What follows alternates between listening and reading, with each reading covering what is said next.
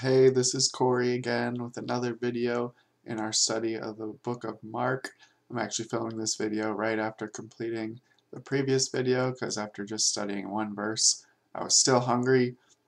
I still wanted to feast on more of that living bread, and I thought you might be too, so I figured I'd jump right into the next video so we can get a little bit more of what's going on here as we start the book of Mark.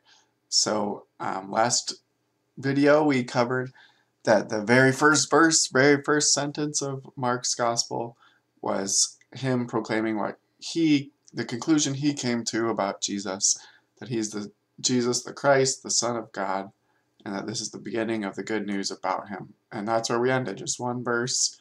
And now we're going to jump into what comes immediately after that. Again, my name is Corey. Really enjoy making these videos. It's really benefiting me in my life a lot, and I hope it'll benefit you too. So we move on to verses 2 and 3, and this is for all my videos. I really want to make a distinction between what is the Word of God, and that's what I'm going to try to make in blue, especially if it's the text we're directly studying, and then anything that is extra, any words I say or notes I have sort of on the side or anything like that, is nothing compared to the actual Word of God. You could disregard anything I say, double check it on the Word of God, but we want to focus on the blue letters. That's what we're studying. That's what will transform our lives. That's what will lead us to Jesus. So, Mark chapter 1, verses 2 and 3. As it is written in Isaiah the prophet, "Behold, I send my messenger before your face, who will prepare your way. The voice of one crying in the wilderness, prepare the way of the Lord, make his paths straight." So this is a callback to the Old Testament, specifically the book of Isaiah, and it comes from Isaiah chapter 40, verse 3. And in those I have it here as well. A voice cries in the wilderness, prepare the way of the Lord, make straight in the desert a highway for our God. So what's really important to know is that all these events, or most of these events, were prophesied in the Old Testament. If a Jew at this time had studied their Old Testament really well, of course there would be people who would interpret things differently and here or there, but things would start popping up in their mind and being familiar, and they'd say, oh, the prophet Jeremiah said this, and it seems pretty in line with what Jesus is doing today, and all sorts of things. So Mark, right here, right out of the gate, is pointing us to the Old Testament, even specifically mentioning Isaiah the prophet. And that's even in line with what Jesus teaches in the Sermon on the Mount in Matthew chapter 5, verse 17. He says, "Do not think that I have come to abolish the law or the prophets. I have not come to abolish them, but to fulfill them." So the law was the first 5 books of the Old Testament, often called the Torah, and then the prophets were basically all the named books of the Old Testament, so Isaiah, Jeremiah, Ezekiel, Zechariah, all those are the prophets, and then also the Psalms, and then the wisdom literature make up our Old Testament.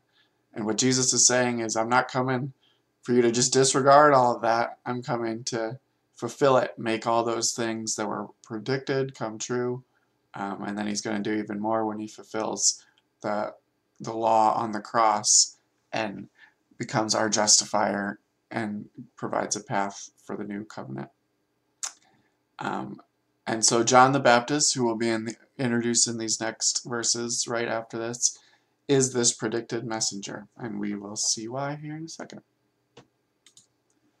So Mark 1, 4 and 5, John appeared, baptizing in the wilderness and proclaiming a baptism of repentance for the forgiveness of sins.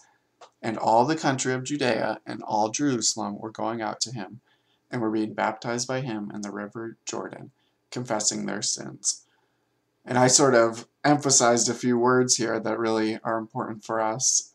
These bolded words of repentance, of forgiveness of sins, and confessing their sins. But first we want to look at what did John the Baptist do? So he was out in the wilderness, and he was proclaiming and baptizing. So first, proclaiming, that's just preaching, speaking, standing up for the truth. He was telling people that they needed to change their ways, that they needed to turn back towards God. Whatever that thing was in their life, or multiple things, that were keeping them away from God. They needed to get rid of it and turn back and embrace God.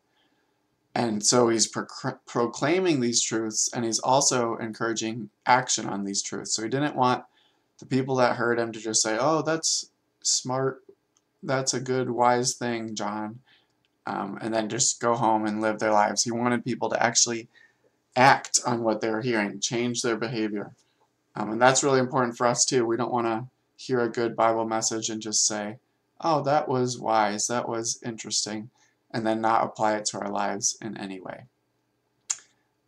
So then last thing that he did is he captivated the whole area of Judea and Jerusalem. It says all were going out to him and being baptized by him in the Jordan. So he was a big deal. People were hearing about him, and really we'll find later in the book that they liked what he said. They viewed him as a prophet. They thought he was wise, the things he was saying. They were still confused. They weren't fully understanding it, but for the most part, the public liked what they heard and thought he was a wise prophet, whereas the religious leaders had a different view on him, and we will get to that later as well. But a couple of words here that are really important to us. First, one of the most important words in the whole Bible, and I say it over and over because we don't really use this word in our modern American culture too much, is repentance. And what it means is a complete change. And the best way that it sinks into my head to really understand this word comes from a funny story. When my dad and I were in Florida, we live in Ohio, but we were down in Florida, and we had put in the GPS a restaurant we wanted to go to. But just as a joke, we thought we would do exactly opposite to everything the GPS suggested and just see what happens. So if the GPS said to go left, we would go right, and so on. And we did this over and over again, till eventually the GPS, it kept offering alternate routes and things like that. But eventually it got to the point where it just said, stop, do a U-turn. And that's the best picture I can paint for what repenting is. It's stopping and doing a complete U-turn and going the other way. And just like the GPS, it's the only way to get to where we really want to go, to get that relationship with God and be in his eternal presence forever. That's where we want to go, but repentance is the way we got to get there. So that could come in millions of different forms. Whatever sin is keeping us from God, we want to just completely discard it and turn back to him. And that also ties into forgiveness of sins. Before we can even be reconciled to God, we need forgiveness of our sins. And as we'll see, Jesus provided that path for us by taking the judgment and wrath of our sins upon himself, so that if we believe in him, we could receive forgiveness of our sins and have that right relationship with God as well. And then the last thing that they were doing is confessing their sins. And I think this is something we sort of put a taboo on in our culture, and sort of like the Scarlet Letter or different things like that, or all sorts of pop culture jokes about the confessional and the Catholic Church and things like that. But really, confession is just about letting it go. You can just picture Elsa from Frozen singing that song when you say that phrase, but it's really that same idea of just, you can confess it to God, and that you definitely should do about everything. But it's also just a practical benefit to confess it to other people. It's letting it go out of your own, giving it to God, getting help from anyone you confess it to. It's really just a weapon to defeat sin, and it's not this taboo joke of a thing where you have to wear the dunce cap on your head and say, I am greedy, or anything like that. And you can confess to people you trust. You don't have to, every time you do something bad, make a Facebook post about it. You can find a few people you trust and know they have a strong relationship with the Lord and confess to them. And then most importantly, just confess to the Lord. Don't hold anything in. Don't hide your sins. We know that when he comes, everything will be in the light and nothing will be hidden. So no point hiding it right now. So if we jump into the next verses 6 through 8, we say, Now John was clothed with camel's hair and wore a leather belt around his waist and ate locusts and wild honey. So he's a pretty interesting guy. And he preached, saying, After me comes he who is mightier than I, the strap of whose sandals I am not worthy to stoop down and untie. I have baptized you with water, but he will baptize you with the Holy Spirit. So the first thing we want to point to is this comment that John is not even worthy to stoop down and untie Jesus' sandals. And this is an important thing to understand, is the worthiness of Jesus.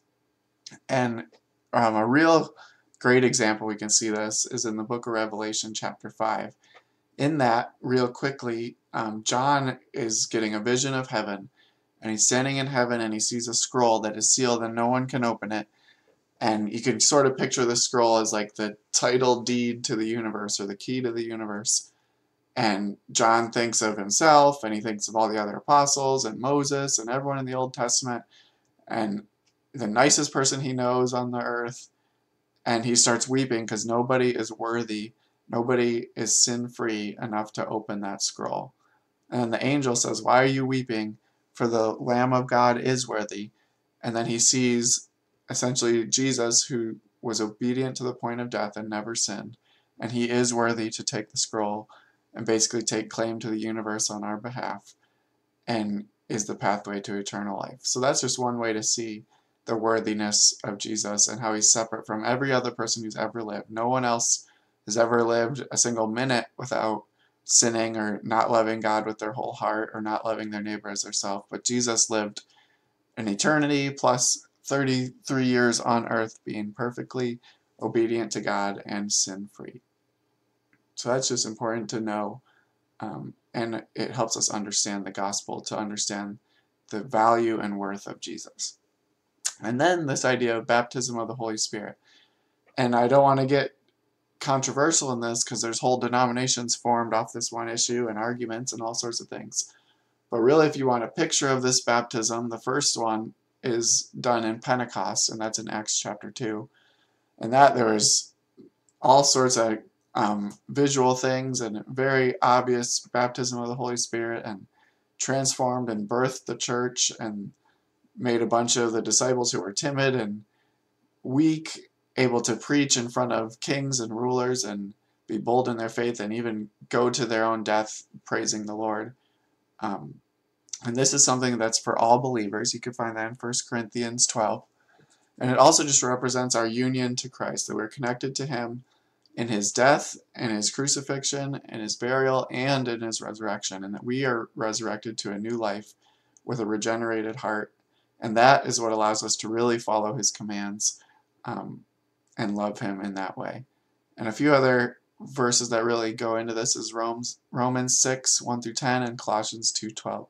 So I recommend separately looking at those and seeing how it applies to your life and thinking about this baptism of the Holy Spirit and how it applies in your own life. The last verses we'll do for this video are Mark 1, 9 through 11. And it says, "In those days Jesus came from Nazareth of Galilee and was baptized by John in the Jordan. And when he came up out of the water, immediately he saw the heavens being torn open and the Spirit descending on him like a dove. And a voice came from heaven, 'You are my beloved Son. With you I am well pleased.'" So first we want to point out that Jesus is often referred to as Jesus of Nazareth because that was his hometown. He wasn't born there. He was born in Bethlehem. Then he spent some time in Egypt. But when they came back, that's where they settled in, was Nazareth of Galilee. So he's often referred to Jesus of Nazareth. And Nazareth seems to have this sort of small town, unimportant stain to it based on some verses in the Bible, which I'm from just south of the Cleveland area, so we feel like we have that same sort of monkey on our back, that we are viewed in that same small city, cold and nobody wants to go there type of attitude. So I always thought that was an interesting thing, that Jesus was from a town that was viewed kind of negatively. And then, so Jesus goes to John and gets this public water baptism, which really, to me, just seems like he's declaring to anyone nearby that he's submitting to God, that what John is teaching is acceptable to God, and that Jesus is completely submitting his life to God by going through with this public water baptism. And then, in response, God publicly confirms the deity of Jesus and testifies that Jesus is God's Son and that he's well pleased with him. So it's almost like a public declaration back and forth amongst the Trinity of their love and devotion to each other, which is just a really awesome picture to paint. And really something, if you're debating and maybe you've never been baptized, maybe a way to view baptism is more of like that public just devotion and ceremony to God, that you kind of like just a wedding where you want to go in front of people and make your vows and say, this is who I am, this is what I believe, and just sort of picture baptism in that same way. Not digging into any theological issues on what people think about baptism, but I think these verses can definitely give us a good idea of the purpose and benefit of that public declaration. And so that's it for this video. This shows where we are in chapter 1. We've talked about John the Baptism and the baptism of Jesus. And next video, we'll go into the temptation of Jesus and move on through chapter 1 in that way. Again, thank you for watching this video. Whether you know me or don't know me, I'm just so honored that you'd take whatever amount of minutes it is to watch this video and share this time with me. I just hope that it encourages you to dig into God's Word and feast on it daily. It's more important than the normal food we eat, is to feast on God's Word each day. So with that said, have a great day.